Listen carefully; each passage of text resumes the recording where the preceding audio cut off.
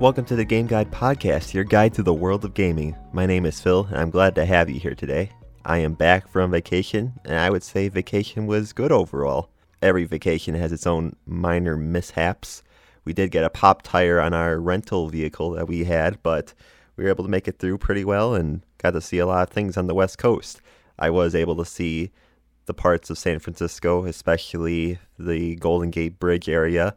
So when Horizon Forbidden West comes out, we'll see how accurate they keep it to that area or if they change things up. Now, obviously, if you have things set in a post-catastrophic world, there's going to be some changes, and you can see the Golden Gate Bridge is separated from anything else in the background in that gameplay trailer. But I saw some other things around in the area, and it seems like it'll spend a lot of time in the California area or something like that. So we should be able to get more idea of how that will go on. So I'm going to do this podcast as if you have not heard of any major news these past couple of weeks, like you took a break from video games like I did. So you may have heard these things already as they were promoted a lot, but I want to go through them for my sake in case you haven't been keeping up with gaming news, as I think they are good things to know. One thing I will mention is there's a lot of news going around right now about the lawsuit that the state of California is having against Activision for their horrible employee practices. I won't really get into that too much because it includes a lot of bad stuff, but you can always look into that more. But I think it simply has to be said. I don't think anything like that should be happening in the video game industry or for companies or for just women in general in that matter. So we'll see how everything pans out there, but it's not a good look for Activision at all. And thoughts and prayers to all the employees affected by any sort of mistreatment in the Activision case and the video game industry at large. But to start out, we'll start off with the first thing that happened right when I started going on my vacation was Nintendo finally announced the Switch Pro, which is called the Nintendo Switch OLED model. It will launch October 8th and will be priced at $34,999. So $50 more than the regular Switch. The new OLED model will feature a white and a neon red / neon blue version color. So this is the same kind of red-blue that you would have with the Switch, but now instead of the default gray, they're going with white. The Switch OLED model will feature a 7-inch OLED screen, surprise, surprise, a wide adjustable stand so it's able to support itself more when you set it on a table and whatnot.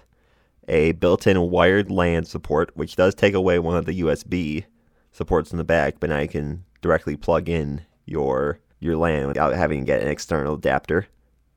It comes with 64 gigabytes internal storage and also enhanced audio for the handheld Switch. They didn't go into much specifics about what that entailed, but I'm assuming the sound quality will be a bit better for the handheld play.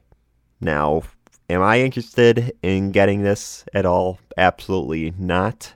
I don't really play too much in handheld mode. I'm usually playing on the TV. I mean, sure, handheld mode is great if I'm laying in bed or on a trip like I just was, but really I'm playing a lot of things on the TV screen. And the only thing that really changed for a TV playing audience is that you have the built-in wired LAN port.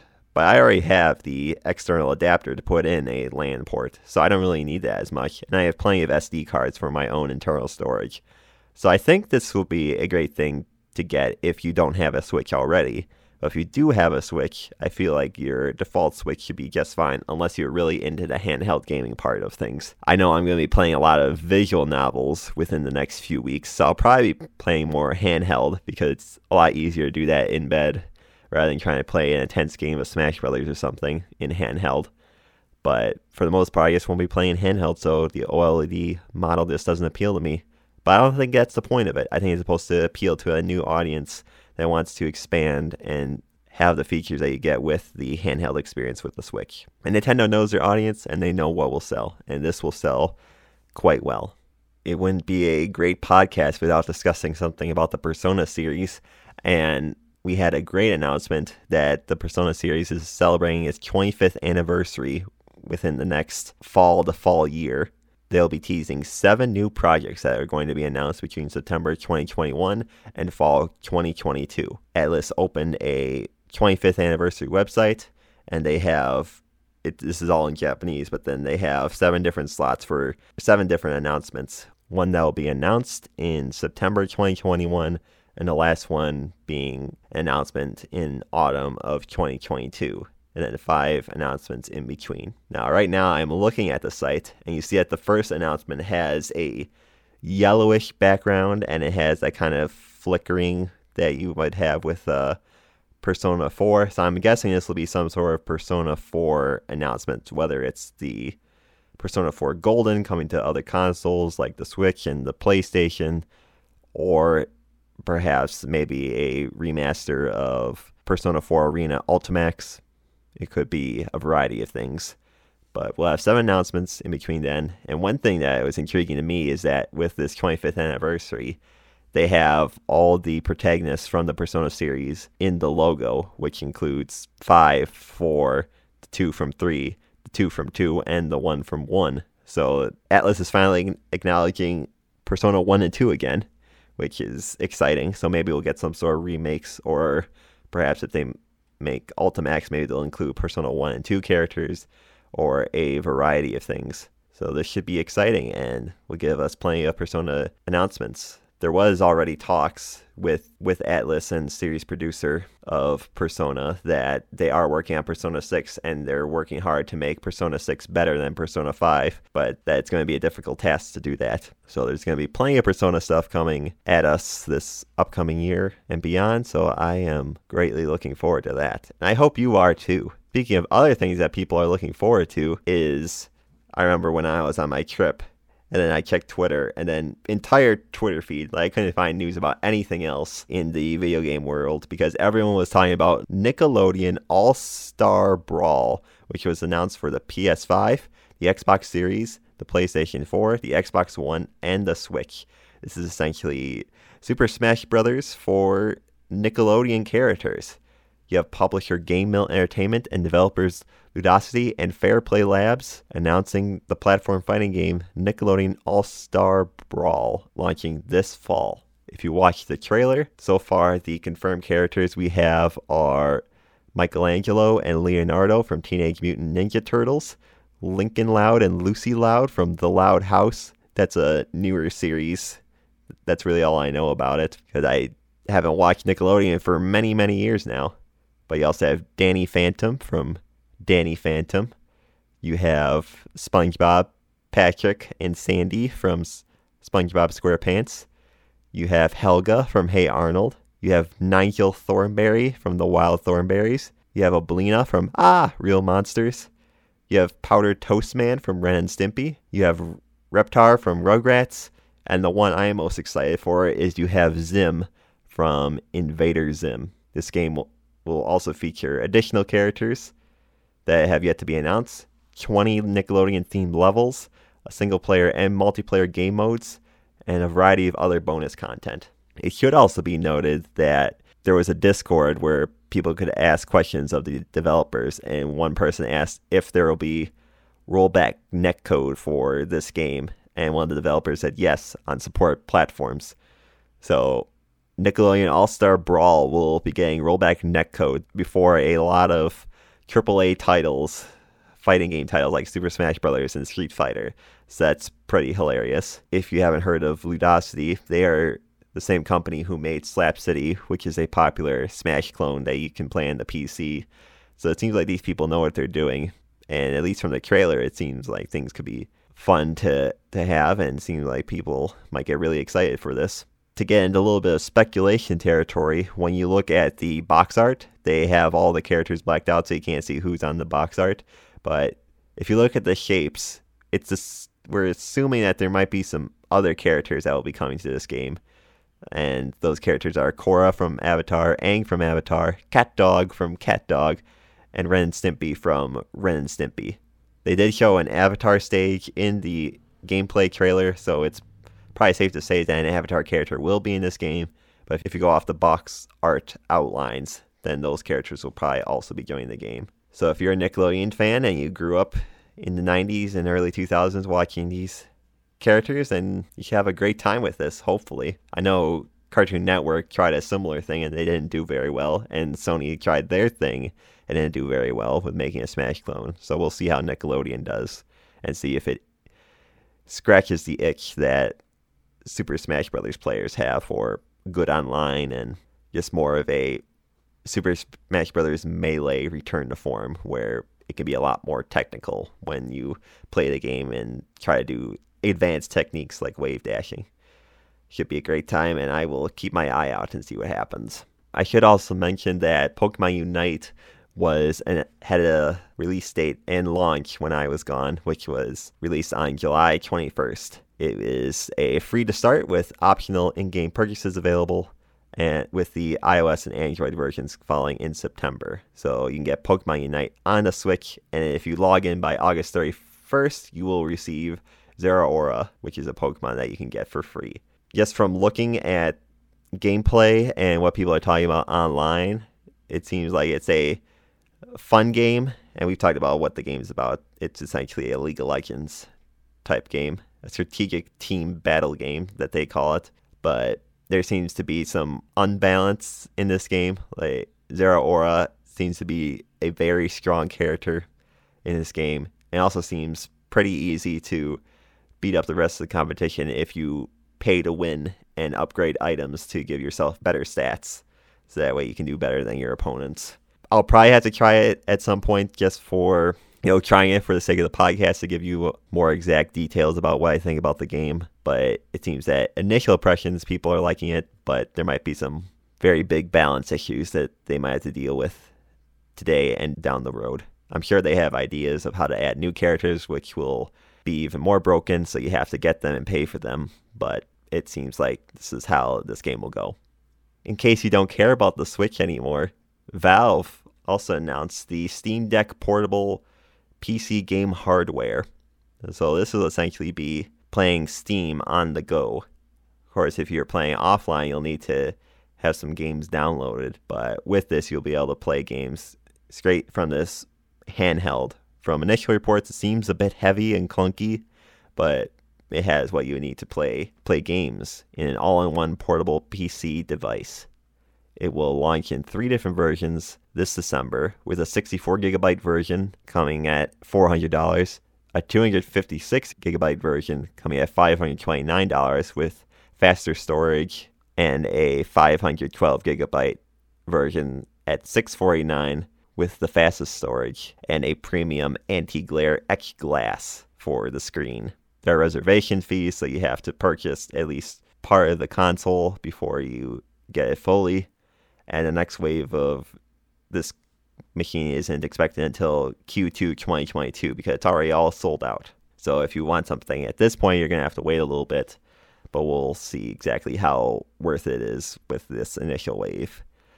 I know a lot of people are looking forward to the modding that you can do. Like if you download ROMs and emulators onto your device, then you'll be able to play Nintendo games on the go wherever you go, which I'm sure Nintendo won't be happy about that. Now with Steam trying to get in the portable market, they're trying to capture some of the magic that the Switch had. It'll be exciting to see how this goes and how Valve moves forward with this new console. So we got a few games coming out this week that I wanted to go over. One we have is a sequel to The World Ends With You called Neo: The World Ends With You, coming out for the PlayStation 4 and the Switch on July 27th. As I mentioned, this is a new story in the World Ends With You series, where you follow the character Rindo, who comes to a grim realization that his life is on the line when he's forced to compete in the so-called Reaper games. There's no telling how this tale will unfold. Put your psychic prowess to the test as you duke it out on the stylish streets of Shibuya. So if you enjoyed the first game, I'm sure you'll enjoy this game. I did get the first game for Christmas, but I still haven't played it. But I will try that out at some point, so I can let you know how that goes.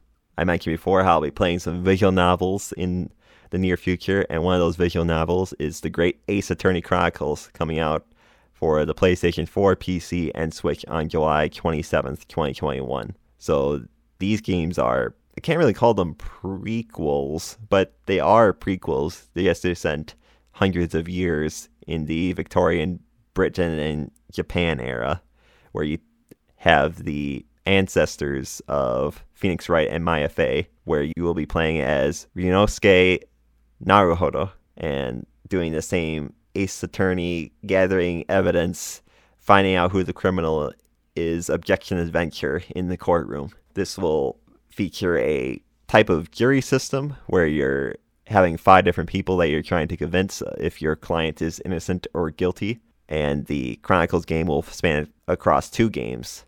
And so I believe you'll have 10 different mysteries that you can solve. I think this is digital only, so you'll have to get that unless you get a special bundle in another place. But Ace Attorney games are a lot of fun if you like solving the mysteries, and I will be getting this soon, this Tuesday. If you want more action in your life, Samurai Warriors 5 is finally coming out from Koei Tecmo. Coming out for the Switch, PlayStation 4, and Xbox One. Talked about this in the past, but this is a Warriors game setting out in the Sengoku period, where you are playing in the lives of Nobunaga Oda, Mitsuhide Akechi. You'll have a variety of new and returning characters to choose from as you take on evolving enemy forces who will use a variety of tactics during the story to try to stop you. You'll get the same hack and slash combat that you love with this game, but with new updated visuals and a new design for this game. And the last game I'll talk about releasing this week is Tribes of Midgar, releasing on the PC, PlayStation 4, and PlayStation 5 on the 27th. A lot of games coming out on the 27th this week. I want to talk about this game because I remember it from E3. And so in this game, you play either solo or co-op with a team of up to 10 players to resist the oncoming invasion of giants during Ragnarok. Set in different worlds full of dark creatures, hidden gods, and abundant materials to be uncovered, you'll begin the game as a Viking living in a village that houses the seat of Yggdrasil, which is the last bastion that protects the gods from other realms. And so you'll explore the wilderness to craft new weapons and prepare to defend your village from the evil that may come to attack your village. I think this will be a game that you want to experience with your friends, if possible. It's one of those games where you'll work to defend your lands, and that's always more fun with friends rather than just doing things by yourself. I haven't looked that into it besides for what happened in E3, and now it's releasing this week. So it's plenty of games to choose from. If you haven't had any games that you want to play lately, hopefully one of those will tickle your fancy.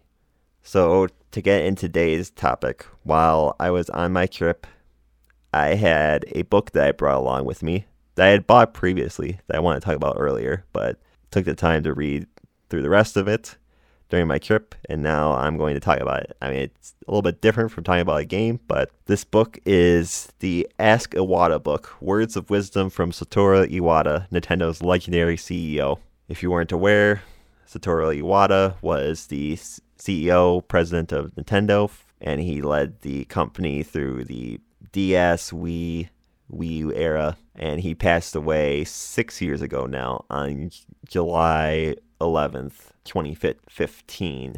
And now we have this sort of biography about him. I mean, when you've been gone for 6 years, you can't really write a biography of yourself because you can't write anymore. But this is a collection from various interviews, and especially from his Iwata Asks series, where he had interviews with various game developers and talked about himself as well. And so combine it all together, you have this book, Ask Iwata. What I want to do with this book is just to honor Satoru Iwata a little bit and to go over some things in this book. I wanted to read some of the things that I found intriguing regarding the video games and their history that we know about from this book. There are a lot of different things in this book. It's like it's talking about working with computers and running a business. And there's also interviews with Shigeru Miyamoto, the creator of Mario, and Earthbound/Mother creator Shigesato Itoi, where they talk about Iwata and the impact he had on them. But I just want to tell you a bit about the various insights we can get with some popular video game titles. Like I said before, you might know about these already, but I thought I'd go over them. And if you want to learn more, you can always get this book. So the first little tidbit came a little bit earlier on in page 18, where Iwata, like, assume I mean Iwata, like, I'm not talking about the book editors, but everything in this book comes from the first person, so it's almost like Iwata is talking and has written this book.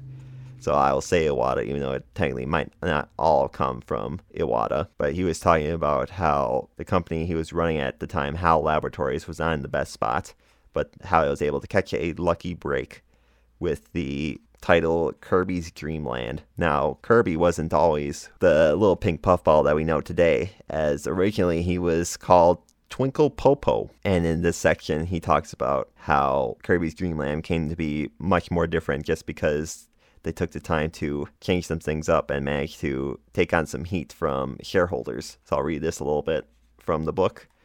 It was originally slated, Kirby's Dream Land, to come out on Game Boy under the title Twinkle Popo, but Shigeru Miyamoto told us, this game deserves more attention. So we put off its release and made a few tweaks and fixes, and eventually it was reborn as Kirby's Dream Land, the first game in what became the Kirby series from Nintendo. Meanwhile, the ads for Twinkle Popo had gone up on schedule, and the orders were coming in, around 26,000 in fact. When we canceled the release, it caused a scandal at the company, as you can imagine. From the perspective of the folks in sales, it was a mortal blow to our reputation. In reality, though, we wound up selling over 5 million units of Kirby's Dream Land for the Game Boy. A quick calculation shows us to be over 200 times the number of initial orders. Clearly, if we hadn't canceled the release, the Kirby series, as we know it, never would have come to be. We often talk about HAL Laboratories and Masahiro Sakurai and Satoru Iwata's involvement with Kirby, starting out in that big break for HAL, but Kirby almost didn't exist in the form that he does today and could have just been a forgotten relic of time. But now Kirby is who he is today, and he's known in all sorts of things like Smash Brothers and has cafes in Japan and all sorts of other cute toys and objects. So, with rumors that we'll get a new Kirby game at some point, it's just nice to know that Kirby is in this timeline. Going forward a little bit, we get a little bit of insight in how Shigeru Miyamoto makes games, and it's often involving trying to make sure that anyone who plays is able to have the same experience and knows what to do, which might be a little creepy to go about that process. So I'll read this part about Miyamoto. Miyamoto makes his games by taking leaps of faith, deciding that if we do this, here's what we can expect. And in that sense, he has a much higher batting average than most, but he's not omnipotent and makes his fair share of mistakes. But how does he fix them? By snatching up some person in the company who has never touched the game. He pulls them from their desk, without explanation, hands them a controller, and says, "All right, play." He's been doing this since he was in middle management, long before he became the internationally renowned game designer his is today. I found a typo. I think it's supposed to be internationally renowned game designer he is today, but instead his is today. Well, great work. We all discovered something today. But anyways, since the early days, Miyamoto has been spiriting away these unassuming employees and sitting them down with a controller, telling them, "Go on, play," and watching from behind without further explanation. I like to call this what Miyamoto sees over your shoulder. I didn't understand how crucial this was until we started working together. Once we did, I realized, oh, of course. A person who makes games can't sit down with everyone who buys them and explains, here's how I designed things, here's how to play. Obviously, that would be impossible. The product needs to be self-explanatory. However, the product is incapable of conveying every single little detail. Some things are going to be lost. Players will wind up confused by things the game designers have never considered. This is what Miyamoto looks for when he watches over your shoulder. So I think that's just a funny little thing, and it gives you some insight why the games that Miyamoto designs are often very simple and to the point, because he wants players, anyone, to be able to pick up the game and play.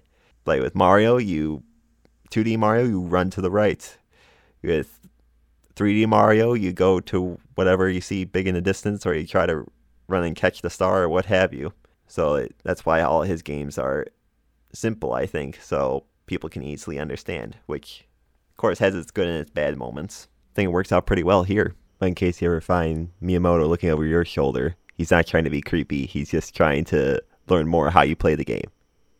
Of course, here is a more famous example of Iwata working his magic on making games. We've had stories, not on this podcast, but in the past, where you hear about Iwata was such a whiz at coding that he was able to fit double the game in Pokemon Gold and Silver. That's how you're able to get the Kanto region in addition with the Johto region in that game, thanks to Iwata able to crunch things together.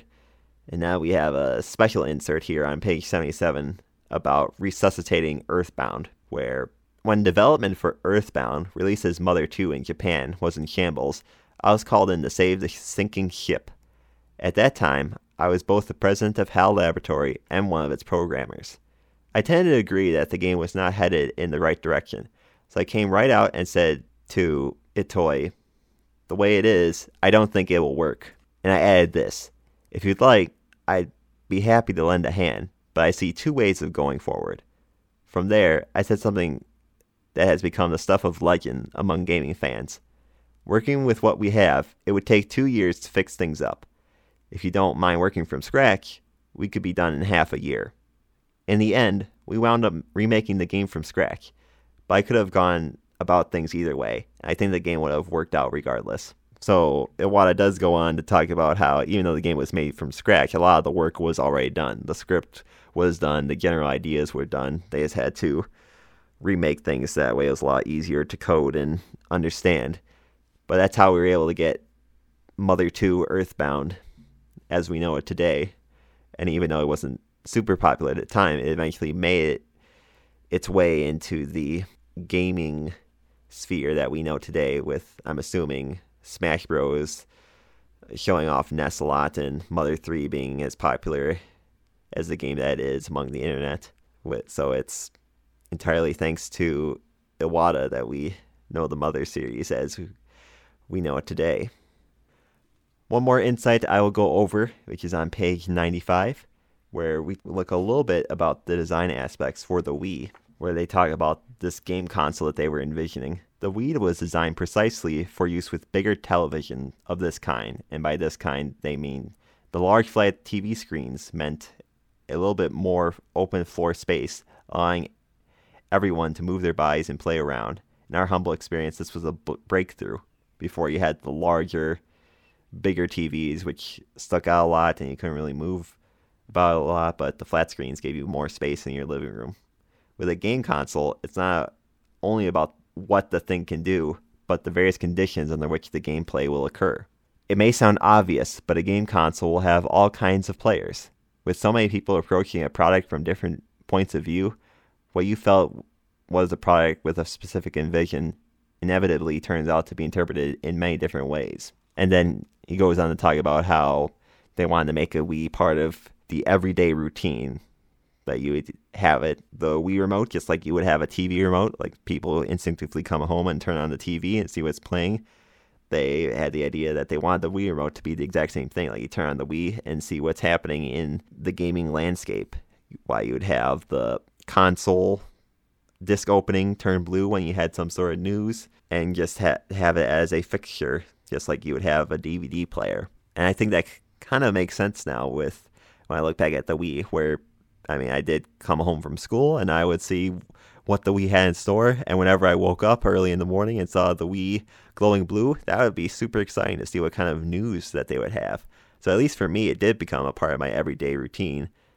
And I think it did come after a lot of different other households.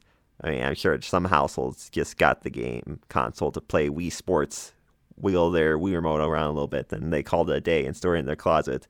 But I think it did accomplish that quite a bit, as it was able to sell relatively well and just be a novel concept at the time, even when Xbox and PlayStation were starting to focus more on being powerful HD consoles. So those were a few of the gaming tidbits I wanted to share from Ask Iwata. If you can, I recommend that you get the book yourself so you can learn not just about other gaming tidbits, but just about the gaming industry at large and the things that Iwata was able to accomplish. So I think it's a great read and hope you can check it out. But that's all I'll talk about this week. Hope you'll join me again next week, as I will probably talk about the visual novel Doki Doki Literature Club, as I've now almost completed through Doki Doki Literature Club Plus. So I should be able to give my thoughts on that. But If you have any thoughts, suggestions, or want to email me anything, just send them over to gameguidepodcast@gmail.com. Otherwise, I will see you next week, and be sure to have a great one and a cool one. Catch you then.